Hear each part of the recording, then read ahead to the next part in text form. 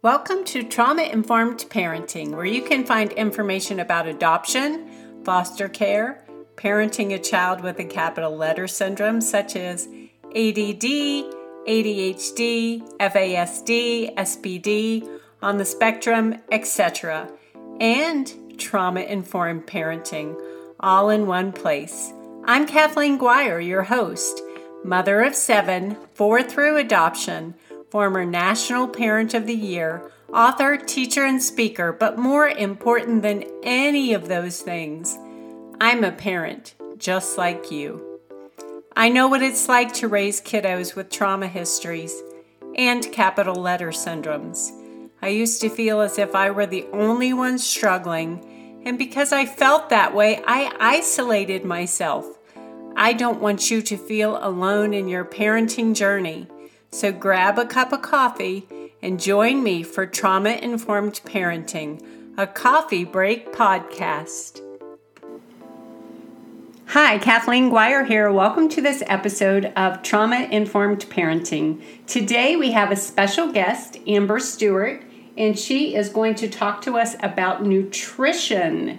And I'm so excited because we probably should have started recording while we were chatting because we said so many good things before I pushed play.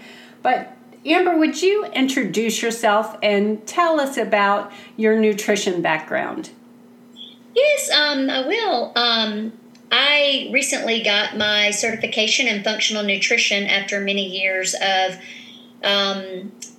just cooking at home, but not necessarily understanding the different foods that I was preparing. And then through all of the foster care that we've done since 2007, picky eaters and oral texture, sensory issues. And then I have an adopted son on the spectrum who definitely struggled with eating meats and vegetables and fruits and wanted to just eat carbs and goldfish and peanut butter and jellies all the time. I began getting really frustrated and started looking more into gluten and dairy-free diets, what that looked like, and then had such a passion for early intervention and was looking into that. And now I love looking at kids from a holistic point of view, where you're looking at their development, plus their sleep, plus their bowel movements, and plus nutrition, of course, a huge key. And I feel like pediatricians never talked to me about this. What they eat matters.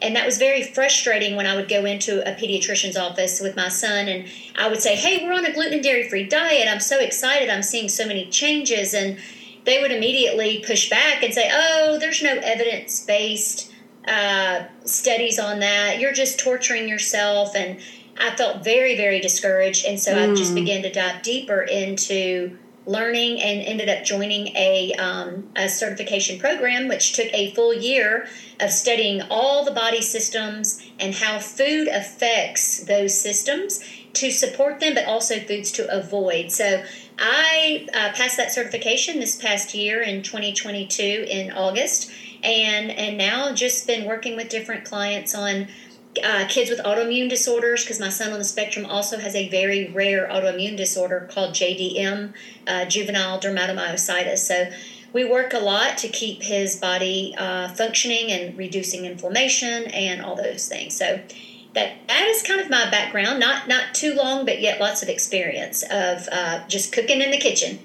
Yes. Well, thank you for being willing to share your expertise and your experience with us, because I think it's something that a lot of parents, probably they go to the pediatrician just like you, and I'm like you. If the pediatrician or nutritionist says, well, that doesn't matter or that doesn't work, then I'm like, I'm going to research it. I'm going to figure it out, because I have found... We have to educate ourselves, for sure. Right. There are so many studies out there that aren't common knowledge.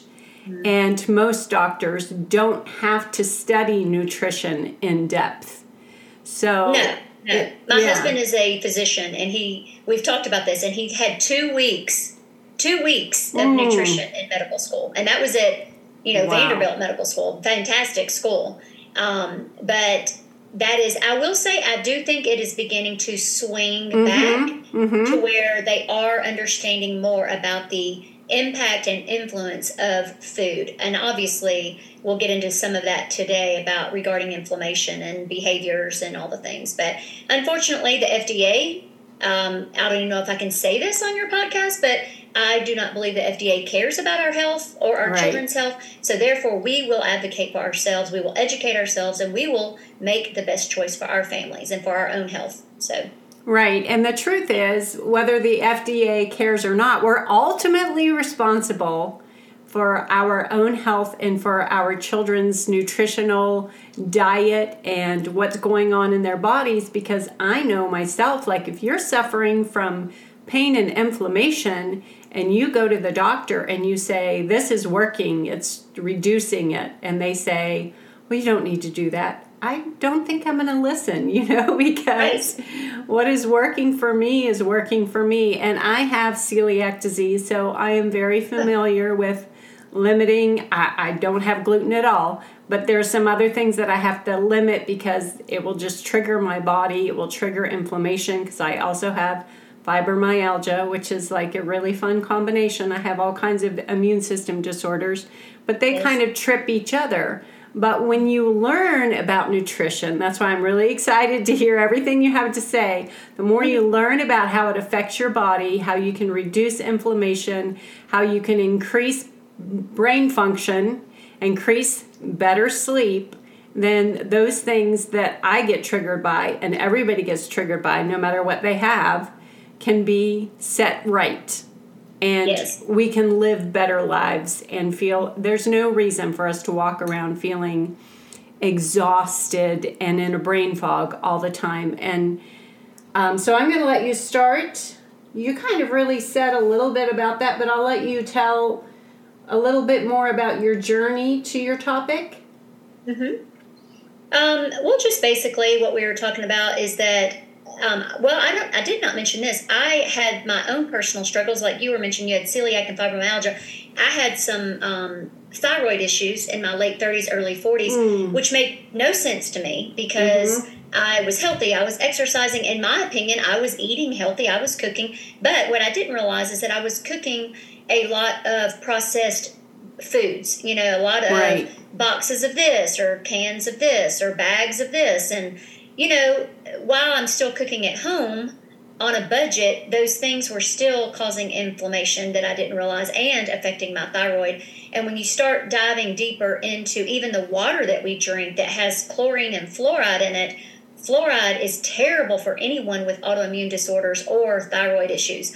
And that's a whole nother, long science talk. But basically the breakdown of fluoride, it can mimic itself. And the thyroid starts getting tricked basically by the fluoride, and it can cause problems. And that's what was happening with me, and which then started to make sense because I had infertility issues.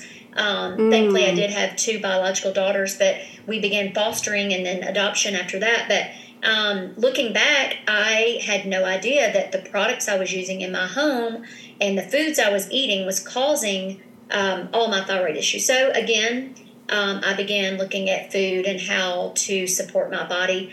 I am a believer, and I believe that God created the foods to go with our bodies, and the bodies, is supported by the foods that He created for us. So when we take it back to the basics of what is grown and what are we eating,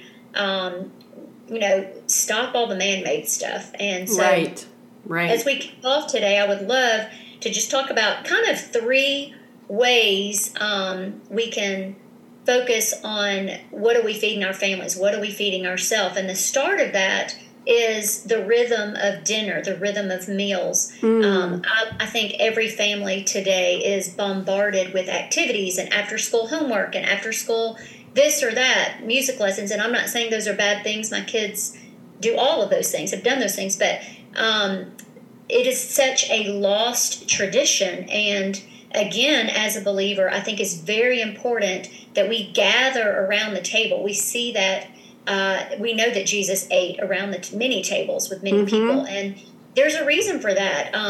It is to nourish the body, to have those connections with our kids and our spouse, and just talking about our daily life. And also, let's just touch too on all the things that come with meal prep as a family. So you can have someone help chop up potatoes. I know my son on the spectrum is learning about how to peel potatoes, peel carrots. These are huge independent skills that are not that hard, and you can turn the music on in there. Have fun while you're cooking, and also he's got a fine motor delay, so it's helping him with his fine motor skills, and it may take him twice as long as me, but that's okay. We're talking, we're connecting, and so you have someone setting the table, you're having that conversation, you're having someone make waters for dinner. And so it's not just about the meal, it's the prep, it's the cleanup afterwards. It's all this family time, because we know that nowadays kids go to their rooms, they're on their devices, they're watching TV, whatever.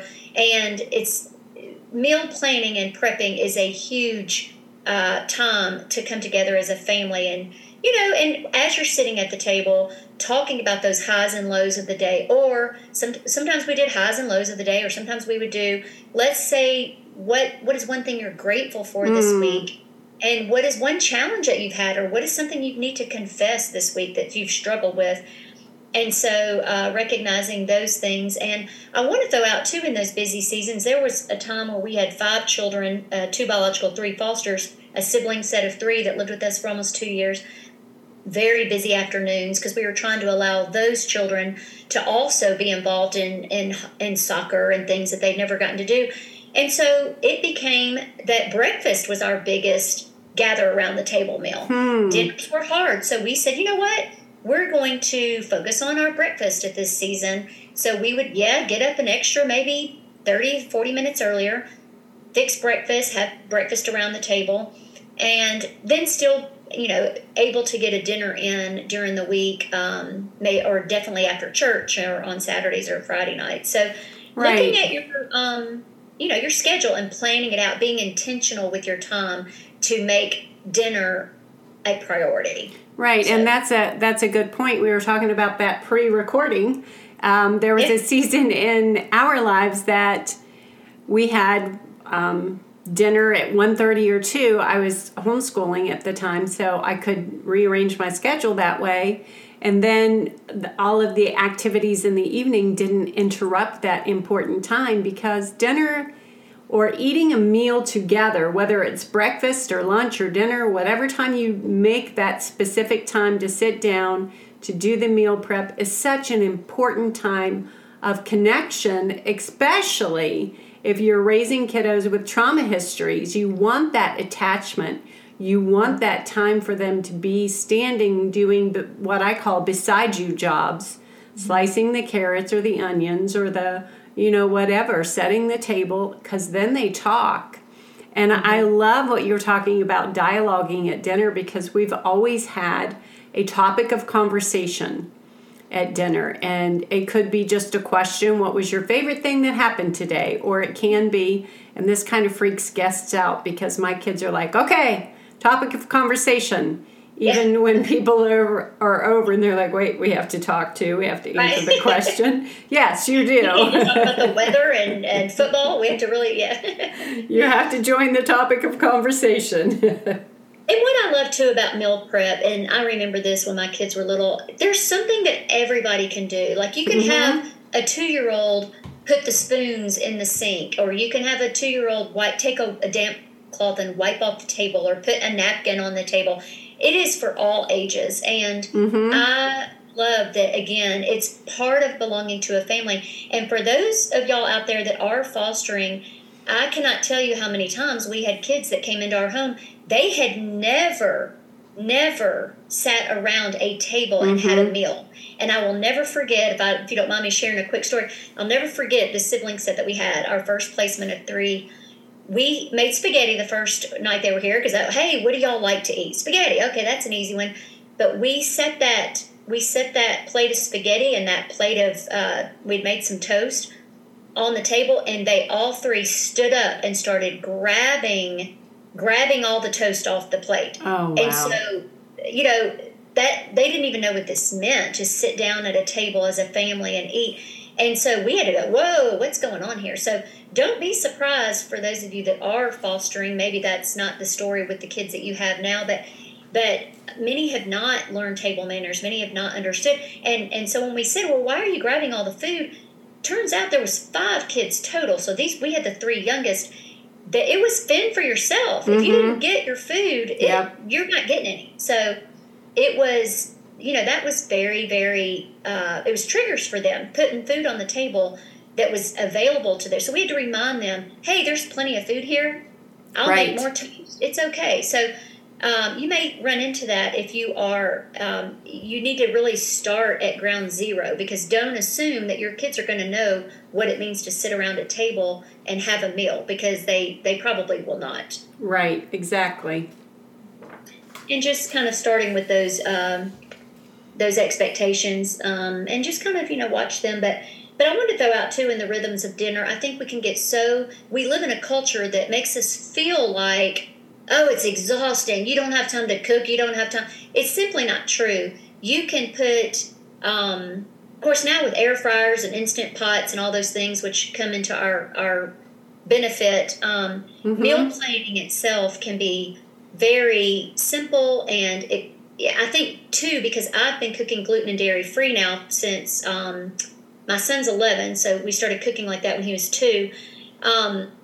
I used to think, oh my word, this is so hard. No, it's not. Actually, when you're cooking gluten and dairy free and clean and organic, let's go back to the basics like our grandparents say. They were eating a meat with 2 vegetables and maybe a salad and fruit for dessert if they had it. So right. I think for me it is so less complicated to just say, yes, we're going to put some chicken thighs in my black cast iron skillet with some avocado oil and some fresh rosemary from our garden, and squeeze a lemon on it and brown it, put a lid on it, stick it in the oven while I'm cutting up Brussels sprouts or roasting some simple fresh organic broccoli with, some olive oil and sea salt.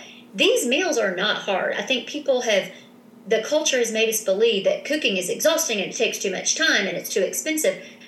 And the truth is, if you really sit down and intentionally plan it out, you'll see that it is not impossible. And we will feel better when we eat this food, right? Yes, exactly. And I think one of the other messages of the culture, besides this, it's too difficult, it's too hard, is like, you deserve to have French fries, or you deserve to have sweets, or you deserve to have... And right. I read the book, I Kicked Sugar Goodbye, and it's like she talks about those messages of our culture. And the truth is, maybe the culture is telling us that, and we begin to believe that. But when we eat those things, we feel terrible. Right. We feel awful. Yeah. And why would we want to put that in our kiddos' bodies when we know that is going to cause some sort of reaction? Now, I was talking to Dr. Jared, who's a regular on the podcast, about kids with FASD and have they done studies on sugar in their systems, because it's the same as alcohol, because alcohol turns to sugar. And he said, well, he didn't know if they've been studying that or whatever, but I've seen it myself. Sugar will give my kids a hangover the next day. Yes. I heard that podcast, yes, about the Sunday hangovers after church when they fed them donuts. Yes, exactly. Yes, it's so true. And actually, what I have noticed about my son on the spectrum, sugar is like gluten to him. It is. It makes him very aggressive and very non-compliant, and he doesn't even like how he feels. Like he feels very irritable, And Right. and not to say that we don't let him have some cookies, and we have gluten and dairy free donuts he's allowed to have on Saturdays, but it's very limited, and we of course add it with some protein or something. But it's very tricky, and unfortunately we live in a culture that is constantly pushing garbage on our kids and things full of sugars and dyes and all the fat, the things. But so I want to throw out too that as you're meal planning and looking at things, there's some important things as our kids are developing and as our kids are learning to take care of their bodies, that as parents we need to be talking about with them. And that is a huge part of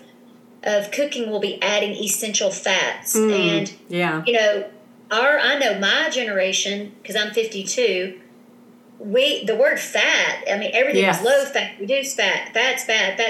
And the truth is now it's kind of swinging back. Right. We need essential fats in our bodies, and especially kids need essential fats for brain development and for all the things. And the thing about essential fats is that our body does not make those. We will have to seek those out in foods, and that is the omega-3s and the omega-6s. And we want our omega-3s to be, stronger, bigger. And the problem is our culture's food that's processed is loaded with omega-6s, which can, in excess, end up being a negative thing. Right. But let's talk about a little bit, how do we get these essential fats into our kids? And the first thing I'm going to say is grass-fed beef. Yes. And before everybody, puts a thumbs down on grass-fed beef, because people say, oh, it's too expensive, it's this or that. And the truth is, what our animals eat, what the animals are eating is what we will get the benefits of, or the negative parts right. of, right? Yeah. And so we've got to be careful. I know grass-fed can be more expensive, but also look in your area. Like, we have a local farmer here that lives about an hour from us that we bought a half a cow from last year. Yeah, we do that. Yeah, it's fabulous. And so this is not even a true organic farm, because she said it's, the USDA is very strict on the organic labeling, but their cows are grass-fed and they don't spray pesticides on their fields. Is truly, and to eat the same cow for to eat the same cow for 6 to 9 months. We actually named our cow Sammy. And we're like, wow, Sammy's ground beef is really, wow, Sammy's roast. This is a terrific roast. Thank you, Sammy. You're really feeding our family. And those essential fats in that are so important to get the vitamins that we need for brain development and all the body systems, basically. So we really want to be careful about the types of meats that we're eating. Right, and I want to make a point about that too, because, I know that people say, oh, it's more expensive, you have to spend more, but the truth is, when you are getting more of the essential fat in your diet, then you're not going to be hungry all the time, and right. You're not going to have to be supplementing your diet with all these other things like junk because you're still hungry. You're not as hungry. And I'm in my 50s as well, and I just remember that was like the big thing is like, don't eat fat, don't eat fat. But unfortunately, we are seeing the results of that in nursing homes with people who are struggling with Alzheimer's, and I'm not saying that's the cause, but I'm saying that will affect it. And all of these memory issues because of that brain development, they're not getting those healthy fats. And we're also seeing the kids in the school system with ADHD more than ever. And, we have it in my family. I'm not saying that eating healthy fat will make it go away, but it definitely helps with that brain cognitive function. We need that. Yes, and all the neurotransmitters and the way the synapses works in the brain, we've got to have those essential fats in our body.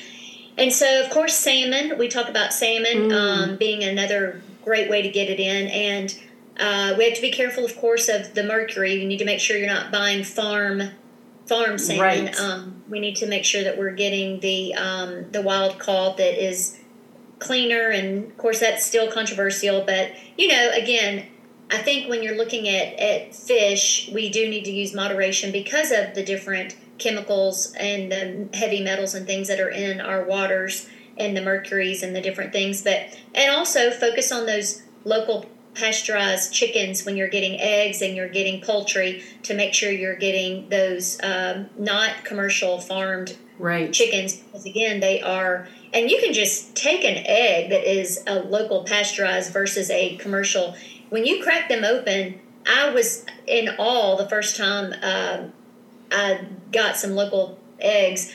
It's so bright orange and sunny, and the ones that are commercial, you crack it open, it looks almost pale yellow, so. Right. Just being aware of, you're getting what you pay for, truthfully. And again, another way to get in some great essential fats is leafy greens. And, maybe your kids don't want to eat a big salad, but you can throw some spinach into a smoothie. You can throw in some, one thing my son actually likes too is take a romaine leaf, which we grew romaine lettuce the last, 5 summers, and it's my favorite thing to grow in the garden. You get these big romaine leaves and wash them off, and you can put turkey in there, some healthy turkey, and add cucumbers and add.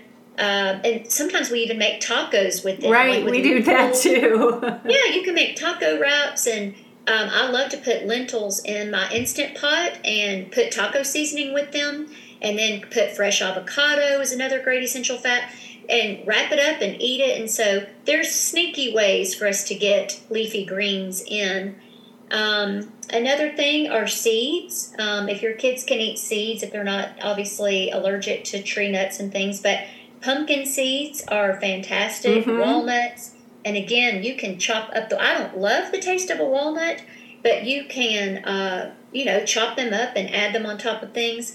My recent new favorite thing to do is buy the ground flaxseed. That Bob's Red Mill makes a fantastic organic ground flaxseed. Sprinkle it into yogurt. And if you are dairy-free out there, I will tell you, we have tried a lot of dairy-free yogurts. My favorite and the best to me is the Foragers. The only place I have found it is at our Earth Fair carries it, and sometimes our Kroger has it, but it is a dairy-free, and it's cashew-based, but it is a fabulous dairy-free yogurt that I add ground flaxseed to just a little bit. Also, you're making a sandwich we make it on gluten-free bread. We'll do some nut butter. Sprinkle that flaxseed on top. It's a great way to sneak in some essential fats, omega-3s. Of course, make sure you're cooking with avocado oil and olive oil. Another way to get in those essential fats. I want to remind people, because this is something I learned in my nutrition classes that I did not know, is that olive oil is a low-heat oil.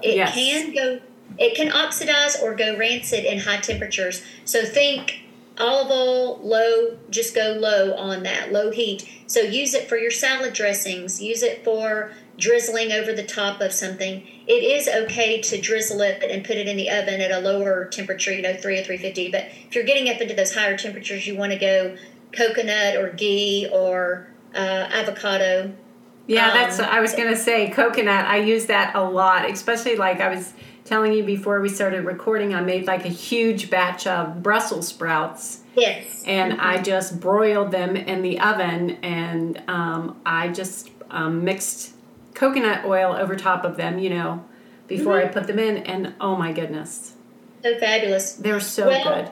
So while we're talking about some essential fats, I know one of the big things that I talk to parents is, well, my kids just want to live off goldfish and snacks and whatever. And, I have to tell you, other countries really make fun of America because we are the snack country. They literally call us the snack country because most countries don't have all these snacks all the time. They eat 3 meals a day and maybe eat some fruit, in between, or a light snack. But if we want our kids to eat the meals that we are cooking, we have got to be intentional about reducing the amount of junk they're eating in between. And so just to throw out a few snacks that, first, I want to say, when your kids are eating snacks, you want to make sure that you are combining a healthy fat with a fiber and with the protein. So what that looks like might be a banana topped with a nut butter. Again, you can sprinkle that ground flaxseed on top.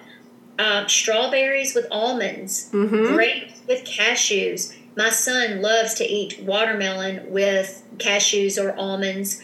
Another thing we buy are some grass-fed meat sticks. That's when we're on the go and on the run, and he wants, he is feeling hungry. Grab some protein and grab, some fruit with it.